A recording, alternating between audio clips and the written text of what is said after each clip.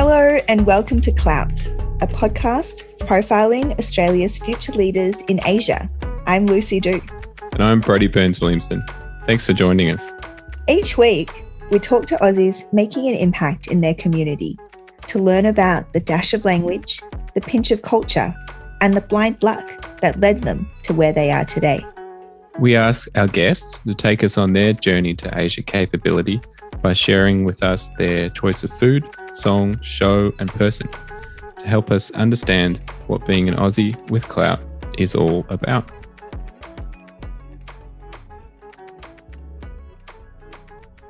My guest today is Christopher Kong, founder of Data Hero Network, a company that helps organizations build data capability, identify business use cases, and recruitment to find data talent. Chris is a pioneer on data transformation and understanding consumer behavior with 18 years of in-market experience in Australia, Singapore, and China, where he held leadership positions at Danone, Nielsen, and Cadbury. Chris and I met when I first moved to Shanghai in 2014 through the University of Melbourne's alumni network and connected through our shared experience growing up in Melbourne and navigating the metropolis that was the city of Shanghai. As an Asian Australian who has spent 14 years in China, Chris is passionate about deepening mutual understanding between Australia and China by increasing interaction between people. And in 2020, Chris was recognized as one of the 40 under 40 most influential Asian Australians. Welcome, Chris. A pleasure to be here, Lucy. Wow, hard to believe it's been 8 years since we met. That's awesome. Wow, you were one of the first people I met in Shanghai. One of the most long-standing expats I knew in Shanghai as well. When I first moved, I actually remember you giving me advice about navigating the city and what it was like to live in Shanghai. Did you take any of the advice, Lucy? None of it. Okay. That's why you lasted the distance and had a great time there. Yeah. Well, it's a good place to start, I think. What prompted your move to China? Yeah, actually, it was the two C's. So chocolate and Confucius. So chocolate in the sense that I was working for a chocolate company. Mm-hmm. I started working for a chocolate company in Australia, spent a few years in Singapore, and then got transferred to the China branch. So on the one hand, it was a career move with chocolate, but on the other hand, it was related to Confucius. Interesting. Well, for our first nomination today, you have picked chocolate. Do you want to tell us a little bit more on that choice? Sure. Well, after studying economics and law at university, chocolate was my first job as a graduate. It was totally not on the radar. You know, working for a chocolate company wasn't in the short list of options. Mm-hmm. But as fate would have it, so I ended up working for a chocolate company in Australia. Cadbury, yeah, Cadbury. I was working in the regional head office, so the Asia headquarters of Cadbury, which happened to be based in Melbourne at that time. I remember one Friday afternoon quite fondly, my boss's boss came to my desk and asked me, Chris, what do you think about helping to start up our Asia headquarters in Singapore? And I thought, oh yeah, that sounds pretty interesting. And he said, super. Well, the big boss is going to call you within an hour and he wants to know yes or no. Wow. Yeah. So then after speaking to my parents, I took that call, and then within a week, I was on a one-way ticket to Singapore. Amazing. And how long were you there? I stayed there about 3 years in Singapore, working in the wonderful world of chocolate. And afterwards, you moved to China. Yeah. So then moved to China with the same company, with the same chocolate company, to Beijing. And that was just before the Olympics. So that was an exciting time to be around. Wow. So 2007. Yep. That's interesting. I mean, you spent, if I do my calculations correctly, 14 years in China total. Yeah. Did chocolate keep you in China? That's the question. Was it what? 14 years? I think chocolate got me to China, but I think other things kept me there. I would say two main things kept me there. I think from a career angle, it was work related to data and data analytics that I kind of got into. That's sort of one reason that kept me there. When I first moved to China, everyone always said, Chris, we don't have enough data here. And the data that we do have is unreliable. We can't use it. So when I first moved there in 2007, that was a very common phrase. But then within a small number of years, as China digitalized and everyone went mobile, that changed dramatically to the point that there was more data than anywhere in the else in the world. And traditional companies, such as a chocolate company or other consumer goods companies, started investing big time behind new capabilities. And I ended up actually later on working in baby formula, infant milk formula, for another company there, and started to build technical data teams. So teams of data analysts, data engineers, data scientists, and leveraging their amazingly unique skill set to apply to business. Yeah, so I think that was a great journey. I think, so data as a theme was one of the real big things that kept me in China. And I think the second other thing was just around being in the place, being in China at a time where China was becoming, more prominent on the world stage, and just being in a rapidly changing environment and society was kind of cool. Yeah, absolutely. I think I can relate to that rapid rate of change and that growth that you feel when you live, especially in a big city like Shanghai, and I'm sure in other cities as well. I always remember when I came back to visit my parents in Melbourne and staying with them, which is the same place that I grew up at school, nothing changes. The Subway and the pizza place around the corner has been there for the last 20 years. Whereas in Shanghai, if you don't, kind of go to the same street in a month's time, often places change and are unrecognizable. Totally. Great call. I felt the same way. Yeah. Cool. Well, our next nomination is for song. Can you tell us what song you've picked today? Okay, so the song I've picked, I wouldn't say it's my favorite, but it's one that I think fits a couple of themes, is I Want to Know What Love Is by Foreigner. Nice. Why did you choose this song? Yeah, why did I choose that song? Well, first of all, the artist, Foreigner, I think relates to the fact that when I was based in Asia and based in China, I felt both within and without. So I felt both a foreigner based there, but also I felt a connection given that I am ethnically Chinese. So I think that's one aspect of identity that I've actually, I would say, as part of an ongoing journey, have been discovering more about myself. And, as it relates to the song title, I Want to Know What Love Is. I think I'm an idealist who believes in true love. Still searching for my life partner, but I think that captures that aspect of my identity as well. Yeah, I like that. Well, why don't we take a listen to a bit of the song?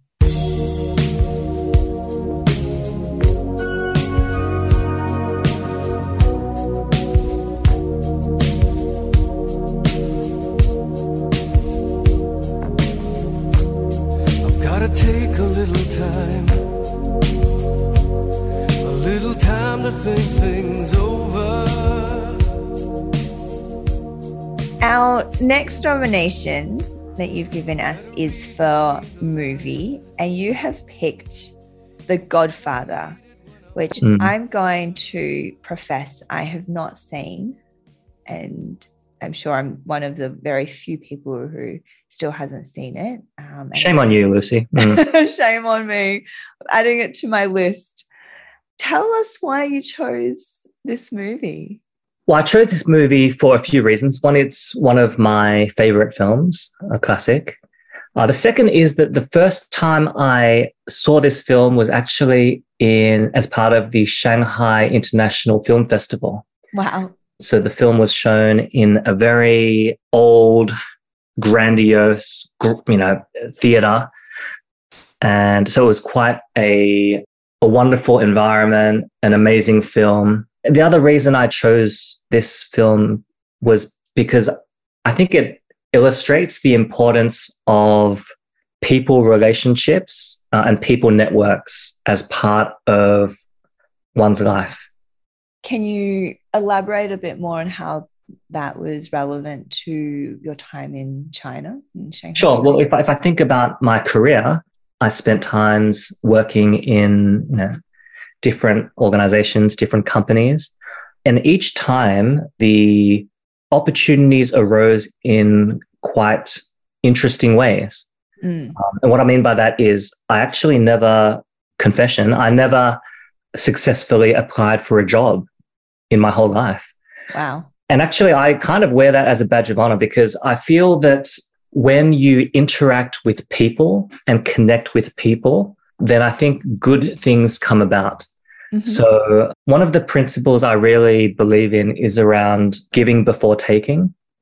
Mm-hmm. So, I mean, some people around me really hate the notion of networking because they feel it's a lot about, meeting a new person, trying to use them for something. Mm-hmm. I actually look at it, I used to feel that way as well. I can relate to that. But I adjusted my mindset towards networking from this idea of using someone else to an idea of helping each other to win. And so I think by giving value to someone else first as an initial step, I think that sets a platform for potentially a lovely win-win relationship to form. What do you think about that, Lucy? I agree. I think when it comes to networking and relationships, it's being genuine and authentic, and that is really to be able to show, like you say about giving, it's showing your true self and being a bit more vulnerable and giving before, I guess, that expectation of getting something in return. And it's much less transactional. And in China, the concept of guanxi is very prominent. And for people who are used to networking and relationship building in the West, in Australia or other parts outside of Asia and in China, often I found, and myself included, there's a lot of confusion or fear of what guanxi is and how you build guanxi in China. And it's this very foreign concept, but it's really no different to networking as we know it. I'm curious to hear if you had observed any similarities or differences between the way that relationships are built and formed in China and in Asia versus in Australia now that you've spent a couple of years back here. Okay. I think the term that comes to mind is long game, which I think is a similar idea to what you mentioned in sort of juxtaposed to a transaction. So more long game, less transactions. The idea that relationships can be formed to create win-win value and win-win benefit over the long term, as opposed to a short-term benefit through a transaction. I think that's kind of the notion that comes to my mind. And it's a different concept, but it's also very relatable. Who likes to be around that person who's always asking for something without giving anything? No one really naturally likes to be around that type of person, particularly if you don't even know that person that well. Yeah. And so why be that person? Instead, be that person who gives something first. Actually, you're making yourself vulnerable by doing that because you may not receive anything in return, and that's the way it goes. But in some cases, strong relationships can flourish from that. Yeah, absolutely. And just bringing it back to your experience working with consumers, both Chinese and non-Chinese consumers, how do you see the concept of relationships and networks to play a role in understanding or getting through to consumers in China and driving business outcomes? I think there's something that we are seeing not only in China, but around the world that can be linked to this idea of networks and advocacy. So a traditional model, a business model of engaging consumers was around paying for advertising to communicate a message to consumers who then would ideally, purchase a product at some point. Mm-hmm. But I think the developments in many markets have really shifted towards satisfying existing customers, creating a superior experience so that customers overly satisfied with the experience they're having. And then based on that positive experience, advocating on behalf of the brand. So as an example, I've spent several years working in an infant milk formula company. Mm-hmm. Mothers are a great example of this. Yes. When mothers use a baby-related product that they love, they talk about it. When mothers use a baby product that they hate, they also talk about it. Yeah. And so I think this situation really represents the importance of engaging and satisfying existing customers to spread the word on your behalf and find new customers. Yeah. That's some great insights. Thank you. Last but not least, your nomination for a person of clout. Who have you picked for us today? So I've picked one of my first bosses in China, a man called Gregory Zhang. So he was one of my bosses during my time in Beijing. Mm-hmm. And I picked him as my person of clout because he led a very interesting career. His career also was focused on consumer goods, but he had worked in different types of organizations, three main types. So one being a multinational company, another being a Chinese privately owned company, and a third being a Chinese state-owned company. So he has shared with me lots of great informative perspectives on the few similarities and the many differences among these three, types of companies. Amazing. So Gregory was actually one of the people I recently interviewed as part of my podcast, Lucy.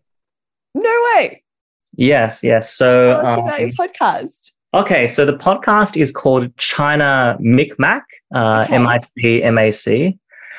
Through this podcast, the intention is to help people to understand China through its people. So I chat with different people from different walks of life, different Chinese people, to talk about their stories, their attitudes, and their life based in China. The overall objective is really that through a micro lens of real people and real stories, that the audience will gain a macro understanding about China beyond the news headlines. I love that. We'll definitely include the details of the podcast in the show notes. And it sounds like very similar to this show, to Clout, where we're telling the stories of real Australians with lived experiences in China and in Asia. I think it's really great that there's more shows and more stories being told of these different types of people. I'd love for, maybe you can tell us one thing that you've seen so far in your interviews that might be surprising for us listening to these stories. The current series of the podcast is really focusing on the Chinese consumer sector. So speaking with different people who are working in things related to Chinese consumers. One of the people I interviewed was also called Chris, a female Chris, and she's Shanghainese. So in the podcast with her, one of the things I try to capture in the podcast is not just their insights about Chinese consumers, but also their personal story. Just as you, Lucy, in your podcast here, I think that's one of the wonderful things that you do in digging in behind people's stories. So one of the topics I was speaking to Chris about was I was asking her about the stereotype of a Shanghainese person and whether she fit that or not. I found her response fascinating because from her point of view, there was not one type of Shanghainese person. which, yeah, I think many people feel, oh, yeah, there's one type of Shanghainese person, in particular, one type of Shanghainese female person. But she brought a view that, there were many different shades of Shanghainese person, just like there are many shades of Chinese people, and by extension, many shades of Chinese consumers. I personally find it odd when many commentators talk about the Chinese consumer, as if there was a way to distill the lives, behaviors, and attitudes of more than 1 billion people into one persona. And so, yeah, that's one of the areas that we're really looking to unpack as part of this podcast. I love that. I think that's great.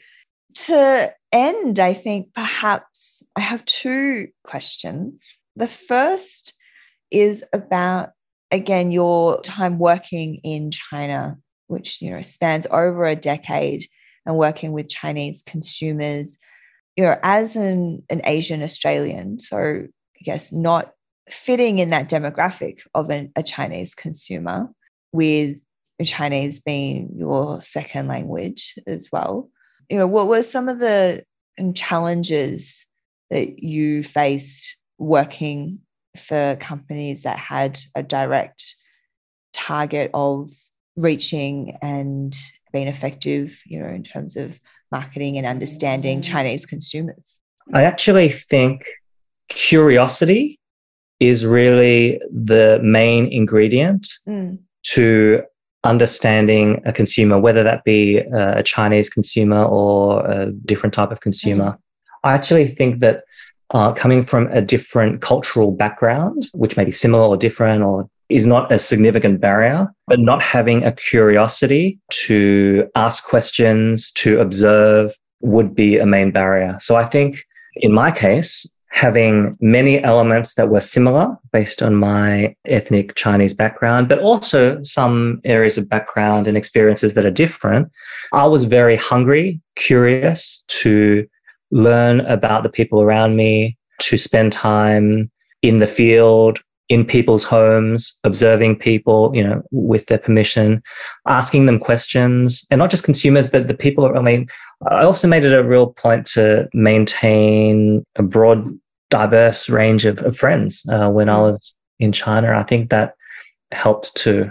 So I think curiosity would be the one element that I think would be the main instigator of discovering consumer insight. Yeah, makes sense. And lastly, Chris, you've moved back to Australia and back in Melbourne now. Can you reflect on one or more aspects of your Asia journey and how it's helped you to be impactful in what you're doing now? It's so directly relevant to what I'm doing now. So my time in Asia was spent working in different companies, working for different companies, and learning and contributing a lot related to the field of data analytics. What I'm doing now in Australia is actually my own business called Data Hero Network. And as you pointed out in the beginning, we help companies to build data capability through consulting and recruitment services. So the creation of this business is only possible based on the richness of the experiences that I had in Asia, working at a time where the availability of data was increasing exponentially. The appetite to use data was also increasing. And the results, the positive results that businesses were realizing was also increasing. So I think I'm really grateful for the experience that I had in Asia, both from a societal level as well as from a career level in steering me towards tapping into this field of data analytics. Amazing. That's an excellent place to end. Thank you very much, Chris, for sharing your story and your insights with us today. At Klout, we tell the stories of Australians and their journey in leveraging their Asian capability in building Klout and making a unique impact in their community. So very excited to follow you on your startup journey and to keep hearing you share some of those unique stories through your podcast and other mediums. Thanks so much for the kind invitation, Lucy. You are certainly a person of clout, and congrats on all that you do in bridging Australia and Asia.